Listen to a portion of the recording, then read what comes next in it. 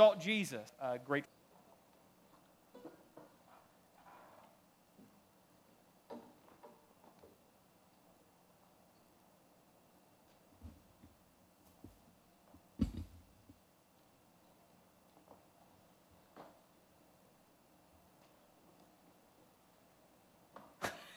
Here's the sermon in speed, backwards.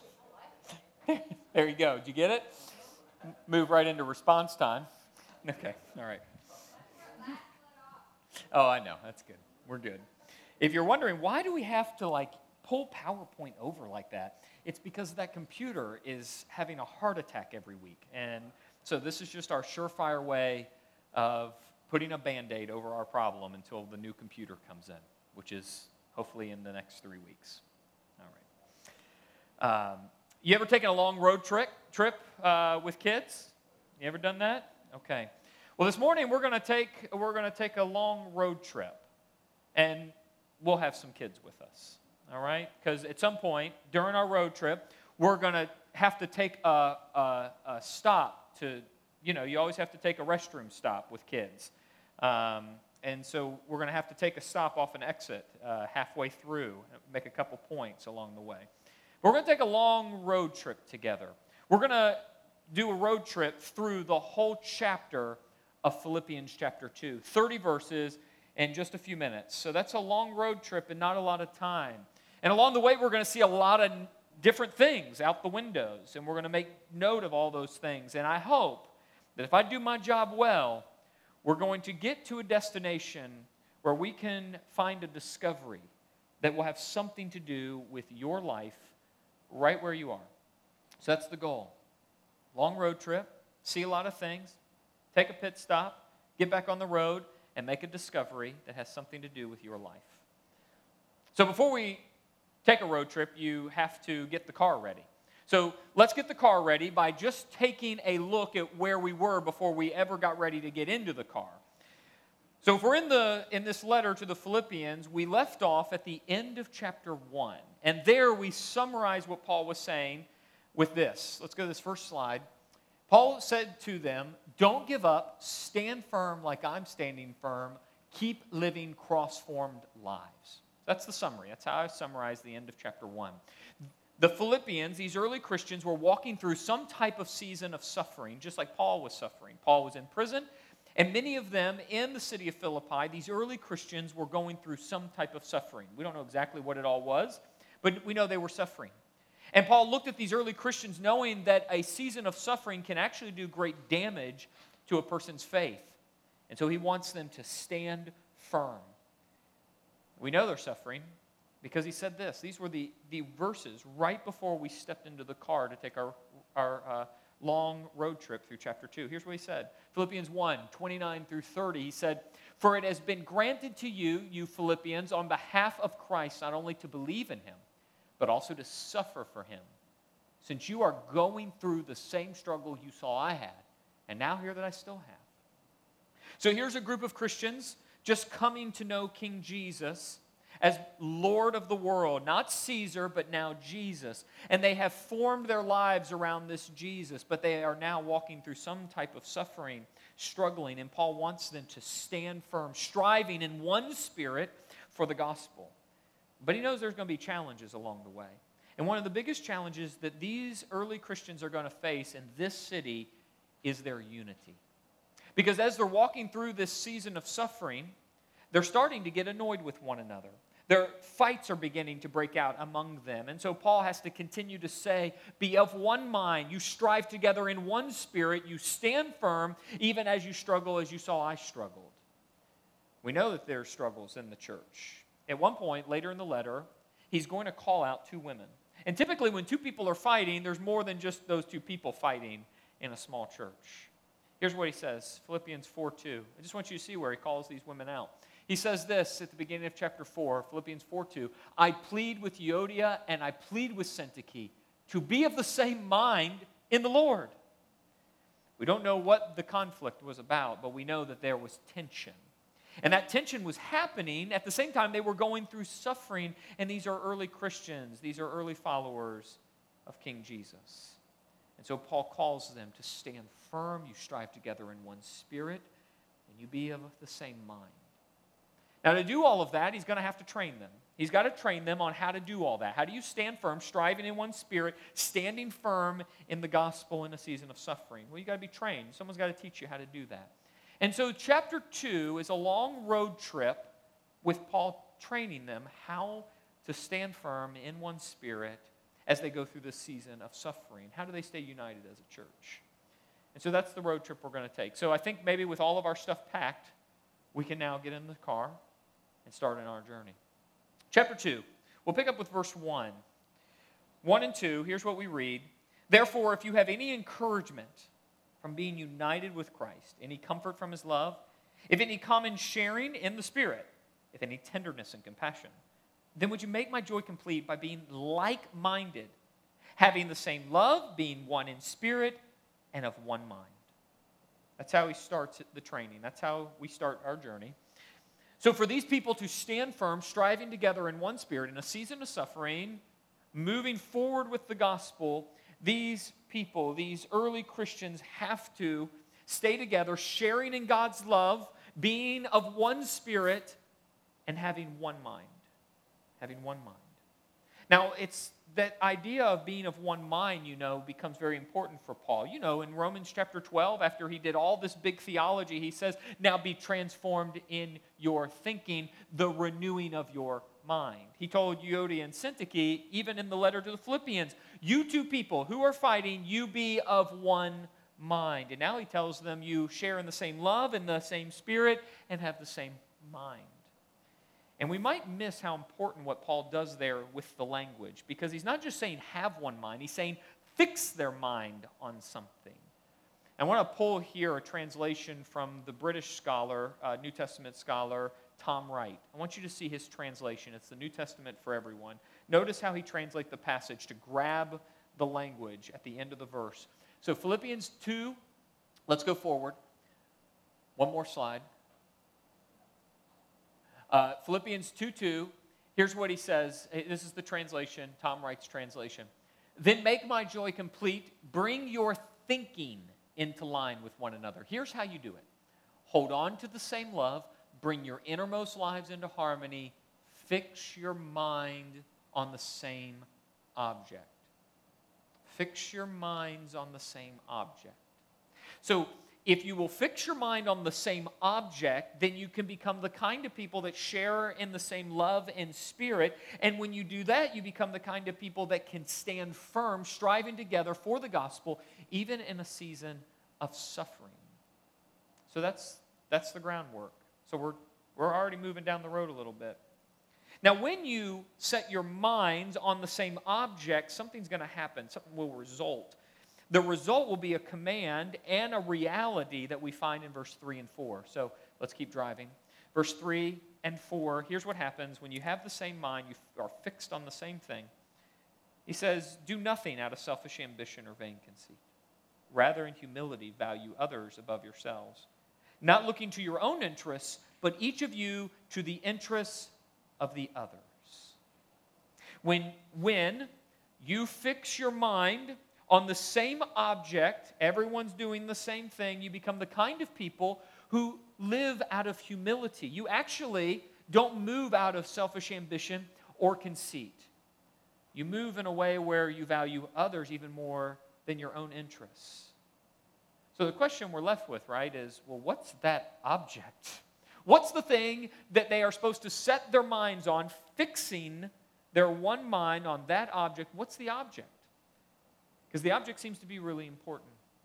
Well, what he's going to do now is he's going to lay out a well-known Christian hymn of the day. Now, many scholars think that what we're about to read was a song being sung among Christians, these early Christians, and Paul simply took the song and put it in the letter. Now, some also think that Paul wrote the song for the first time and then early Christians started using it in their gatherings. Whatever the case, this becomes a very important statement about Jesus, one of the most famous passages in his letters. So we pick up verse 5. Tells us a lot about the object they should set their minds on. Verse 5, here's what Paul writes. In your relationships with one another, have the same mindset as Christ Jesus, who being in very nature God, did not consider equality with God something to be used to his own advantage. Rather, he made himself nothing, taking the very nature of a servant. Being made in human likeness, being found in appearance as a man, he humbled himself by becoming obedient to death, even death on a cross. Therefore, God exalted him to the highest place and gave him the name that is above every name, that at the name of Jesus every knee should bow in heaven and on earth and under the earth, and every tongue acknowledge that Jesus Christ is Lord, to the glory of God the Father. So, what's the object? Jesus is the object, and the cross of Jesus. That's what you fix your minds on. And when you do that, you become the kind of people who don't act out of selfish ambition, but move out of humility concerning the interests of others more than your own interests. And when you do that, you become the kind of people that are sharing in God's love, moving in one spirit, with one mind, so that you can stand firm, even in a season of suffering, so that you can strive together in one spirit for the gospel. And we're really moving at this point, aren't we? We're a bit down the road. And why Jesus? Because Jesus is the perfect example of verse 3 and 4. What Jesus does is he illustrates and he puts on flesh those verses. Just so we all understand, here's how we want to say it. Jesus being the perfect example, he did nothing out of selfish ambition or vain conceit. In humility, he valued others above himself, not looking to his own interests, but to the interests of others. That's what we see in Jesus. All of that happens when God comes in flesh in Jesus and goes all the way to death. It is the perfect example of humility and love. And Paul says, I want you to take up that same mindset. I want you to have your mind shaped like his mind, and I want your life to take on his life. Now, what we've been calling that in this series is a cross-formed life. You know how I would visualize that? I'm sure you do. Here's how I would visualize that. I would use Play-Doh to visualize that. Now, if you're getting the idea that I might use this illustration every sermon, you may be onto something. And you won't ever forget it. All right? That's the goal. Repetition's a good teacher. This is what they say.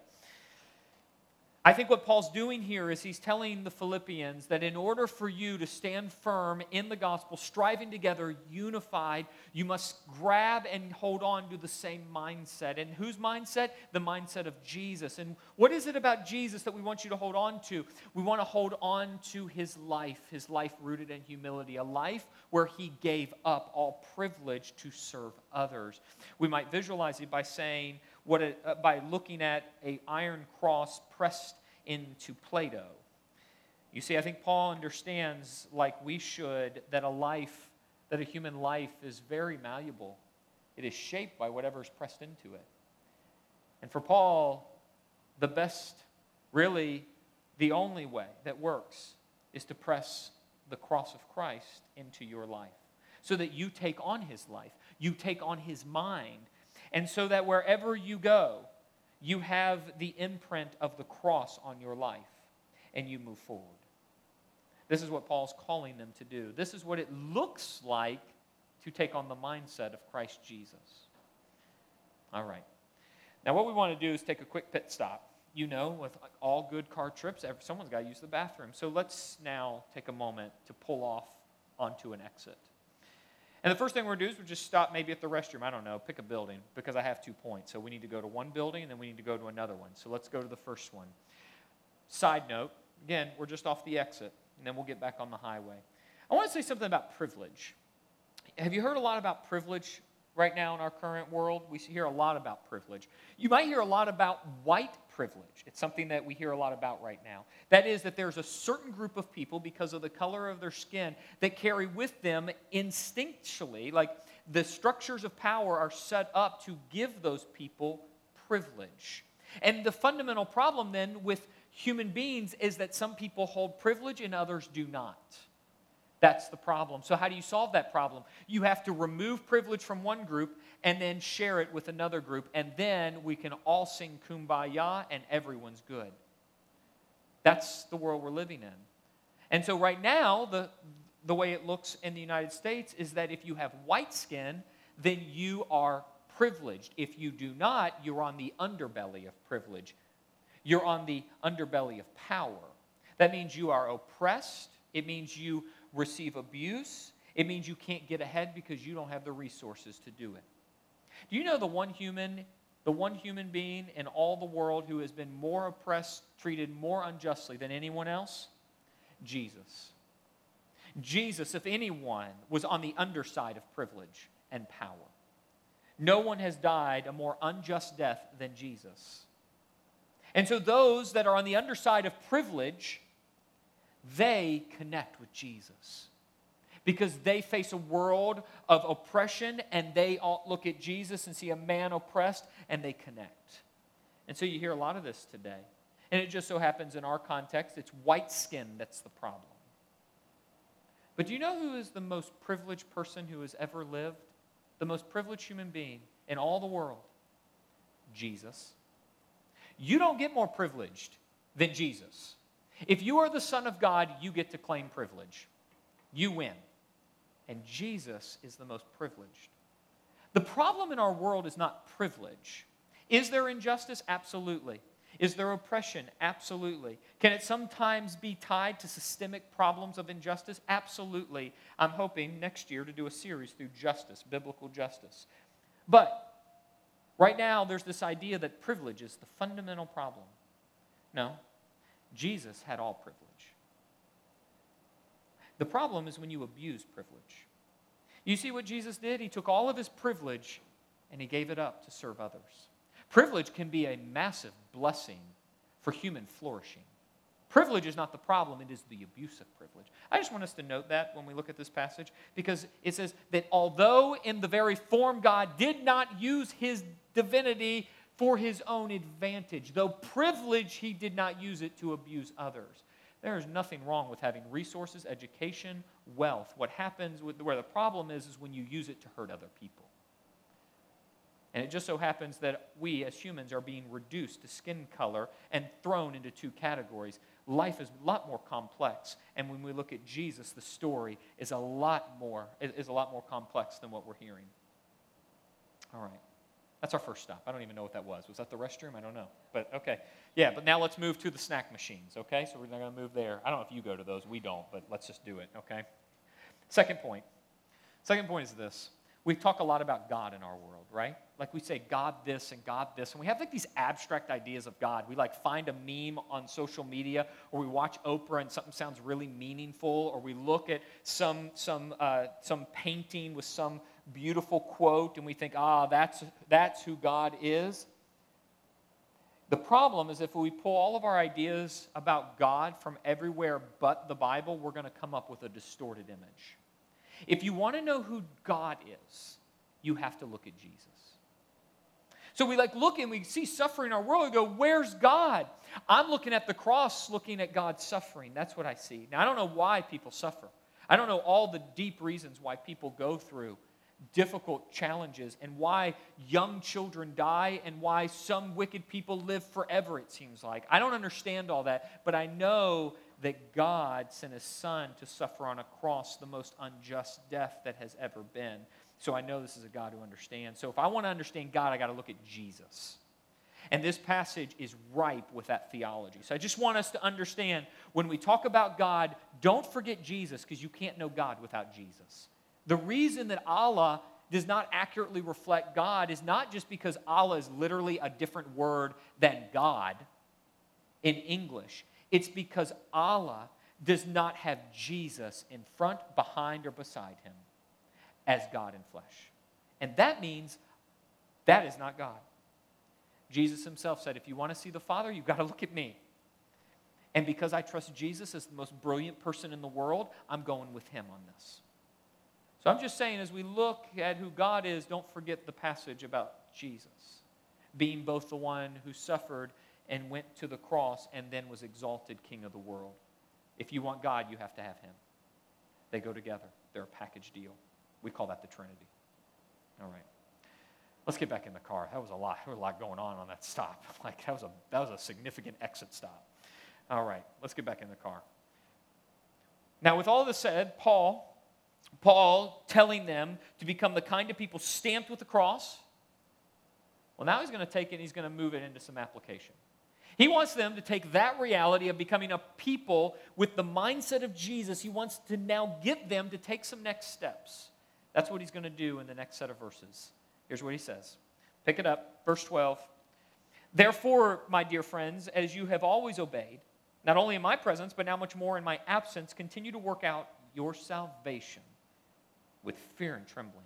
For it is God who works in you to will and to act in order to fill his good purpose. Now do everything without grumbling or arguing, so that you may become blameless and pure, children of God, without fault in a warped and corrupt generation. Then you will shine among them like stars in the sky as you hold firmly to the word of life. And then I will be able to boast on the day of Christ that I did not run or labor in vain. But we'll stop there. Let's just stop there. We'll pick up verse 17 in a minute. So that's a lot of movement there. And remember, we're driving fast right now. We got to keep moving at a pretty good speed. So I just want to notice two things as we're looking out the window on those verses that are really important.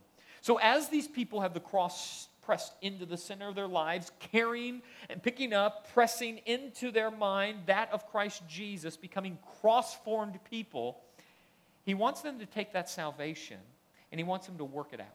Now that doesn't mean like do a lot of work so you can be saved. It means take the salvation of the cross that you now have, and I want you to press it into your real life. Practically, what does it look like to be cross-formed people at work, or when you're working in the yard, or when you're cooking dinner? Like, what does it look like to be cross-formed people? What happens when someone hurts you? What does that look like? What does that mean for your real life? To work out your salvation is to be practical. So that was the first. Let's just make sure we got that first, number one up there. Next slide, there we go. And now let's go to number two.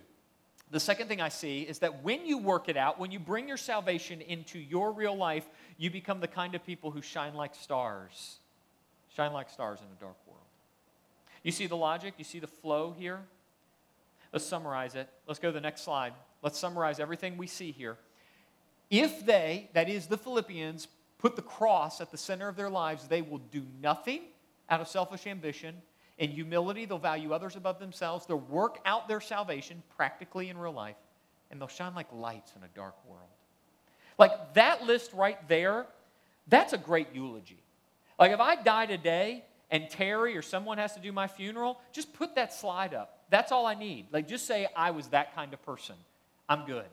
Do you see how appealing that kind of life would be? I want to get to know people like that. This is the kind of person I want to be. And so halfway through our road trip, I'm looking at this summary saying, that's a good vision. That's a good kind of life. I want that life. But you can't have that kind of life. You can't become the kind of person who acts out of humility, forsaking selfish ambition and vain conceit. You can't be that kind of person. You can't be the kind of person who shines like a light in a dark world. You can't become a kind of person that glows if you don't get the rest of the chapter. So now what we're going to do is we're going to throttle down. I mean, so if we're thinking in terms of a road trip, I'm going to break the law and we're going 100 miles an hour to the finish. Okay? Here we go. There's no cops on the road, so it's fine. Like I can do it. Here it is. Verse 17 to the end of the chapter. Let's get to our destination. Because to do everything and to become the kind of people that we've just reviewed, you got to have verses 17 through 30. Watch how all that works. Let's read it, and then let's bring the insight. 17 through 30, here we go. Paul says this, but even if I am being poured out like a drink offering on the sacrifice and service coming from your faith, I'm glad and I rejoice with all of you, so that you too should be glad and rejoice with me. Now I hope in the Lord Jesus to send Timothy to you soon, that I also may be cheered when I receive news about you. Now I have no one else like him, who will show you genuine concern for your welfare. For everyone looks out for their own interests, not those of Jesus Christ. But you know that Timothy has proved himself. Because as a son with his father, he has served me with me in the work of the gospel. I hope, therefore, to send him as soon as I see how things go with me. And I am confident in the Lord that I myself will come soon. But I think it is necessary to send back to you Epaphroditus, my brother, co-worker, fellow soldier, who is also your messenger, whom you sent to take care of my needs. He longs for all of you and is distressed because you heard he was ill. Indeed, he was ill and almost died, but God had mercy on him, and not on him only, but also on me, to spare me sorrow upon sorrow.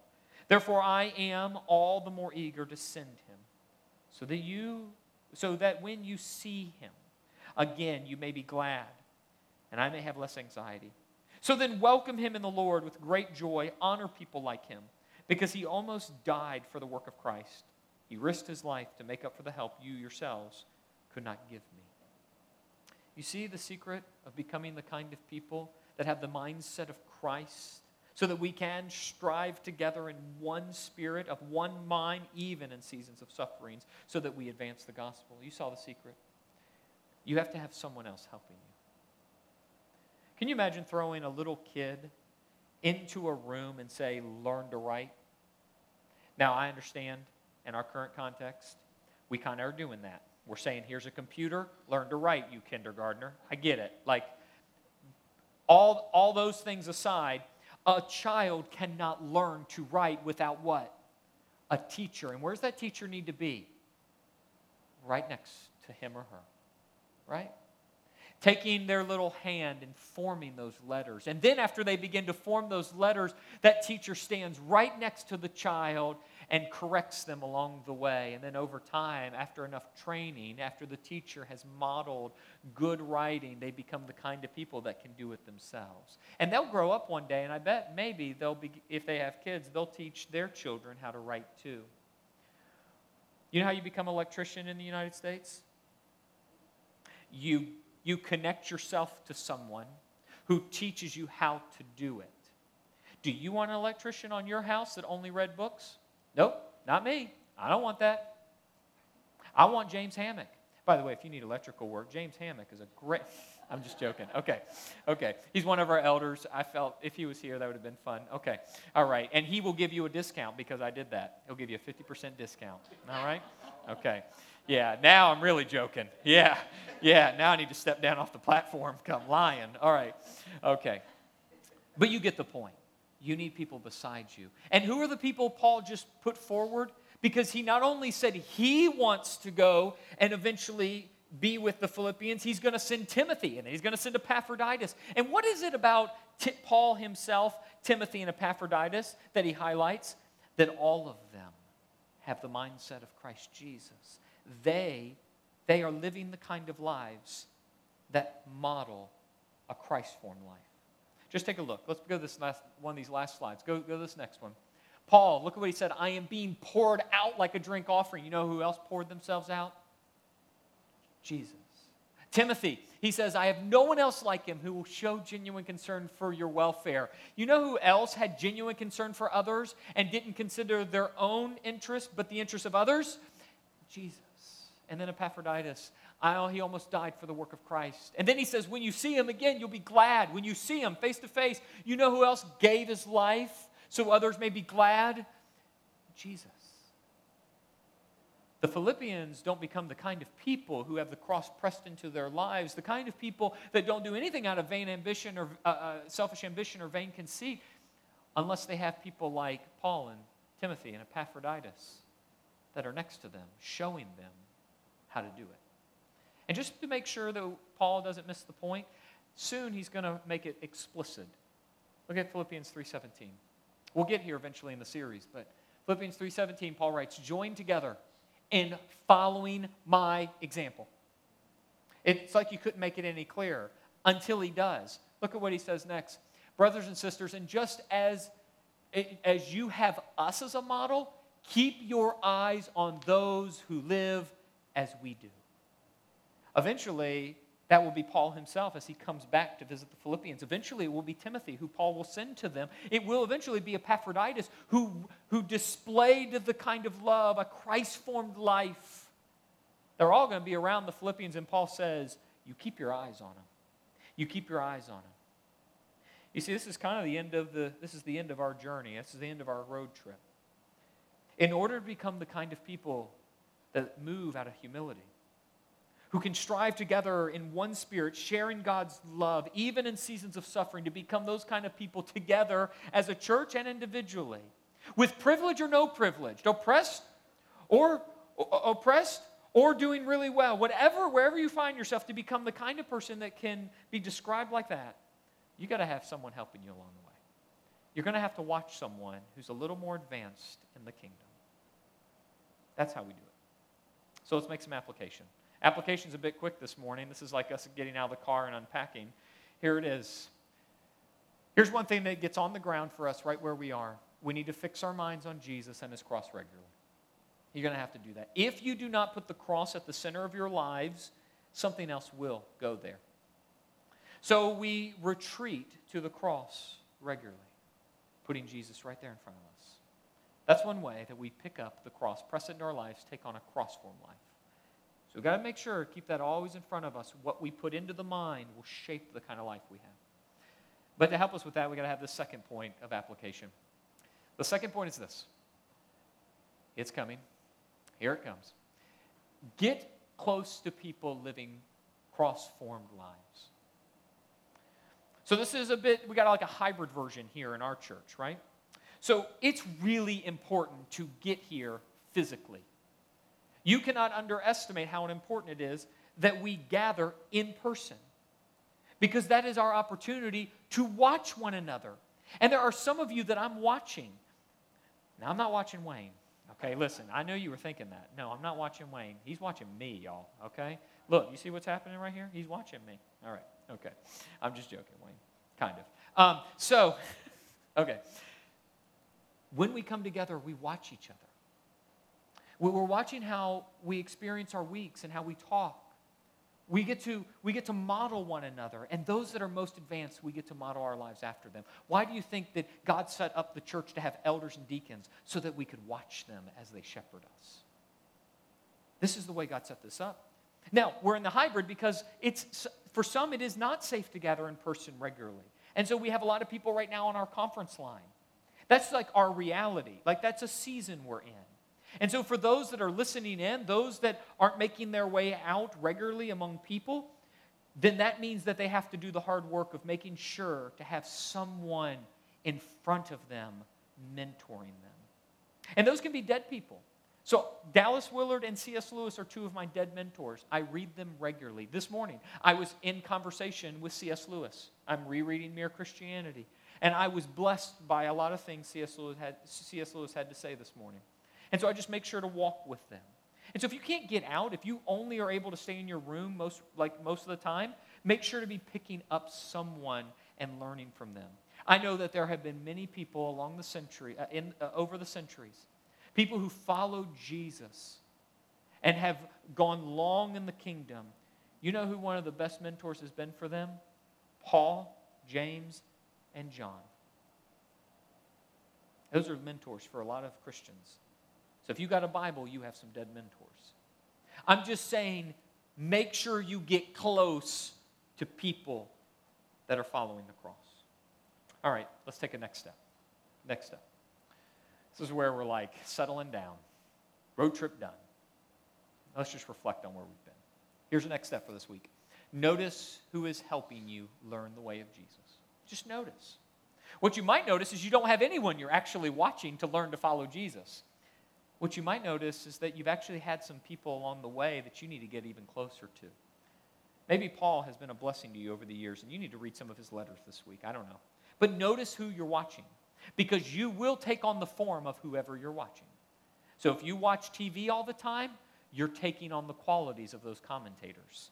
If all you do is listen to talk radio, you're taking on the form of those hosts. Whatever you're putting in is who you are becoming. So get close to people and model your life after them. That's where Paul would take us. Now, in 2 weeks, when we pick up on our series, we're going to see Paul going a little bit deeper into his life. It's going to have a lot to say about what we've just said this morning. Let me pray for us. Father, we are grateful that you inspired Paul to write this letter, and we're thankful that you called these people in Philippi. We're thankful that we can glean all of these insights, and we thank you for those people in our lives who have modeled Jesus for us, who have taken on a cross-formed life so that we could also follow them. Help us. We need it. We need help. So put the people in front of us, put mentors in our path, and may we continue to walk forward, and may we be of one mind, striving, sharing in your love as we move forward in the gospel. We thank you for all of that, and we pray it in the name of Jesus, our King. And together we say, amen. So we're going to move into a time of response. We've sang songs. We've come into contact with God's word. We've prayed.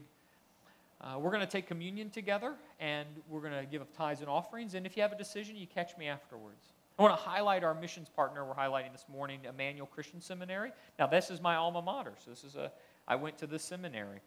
And there are many people across the world, in the United States, and even in our region, in the Carolinas and Virginia, who went to Emmanuel, and they are serving in churches or in other ministries, helping bring people to Jesus. And there are people influenced by them that are around the communion table because they were shaped at Emmanuel. So I just want us to know that as we financially support Emmanuel Christian Seminary, we are part of a much bigger family than just our church family and those on our conference line. We are part of a worldwide group of people that have been knit together, in part because of Emmanuel and the people they have trained. So I just want that to be on our mind. Now, as we take communion today, we're going to walk to the communion table. Let's be aware that the people walking to the communion table, you and me, we are shaping each other. Let's keep that in mind. As we remember and we celebrate the death, burial, and resurrection, in the end, as we take communion, the cross sits forefront. So let's remember that he is our reigning king, and we take on his life, and we do it together, and we do it with help, like a teacher helping a little child learning to write. We do it together. All right, Terry, do you mind coming up and praying? And then we will do like we normally do. I think everyone in the room has already taken communion here. So let's pray. Our Heavenly Father, we come to this part of the service where the cross really becomes front and center. And we see you hanging on that cross. And no matter who we're following as far as our journey is concerned, we always see in the distance you hanging on that cross, showing us that you are willing to give up everything so that we might have a path to heaven. Thank you, Father, for that sacrifice. And as we partake of the loaf, which represents your broken body, and the cup, which represents your shed blood, may it draw each and every one of us a little closer to thee.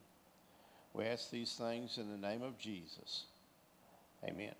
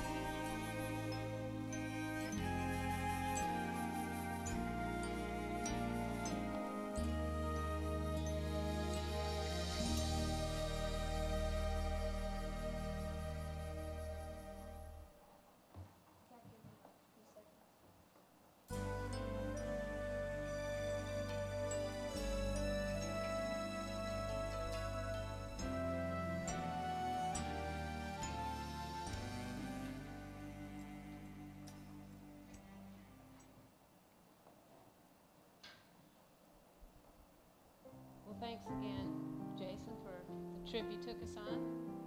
And let us stand and think about pressing the cross of Christ into your heart and your life and be informed by Jesus and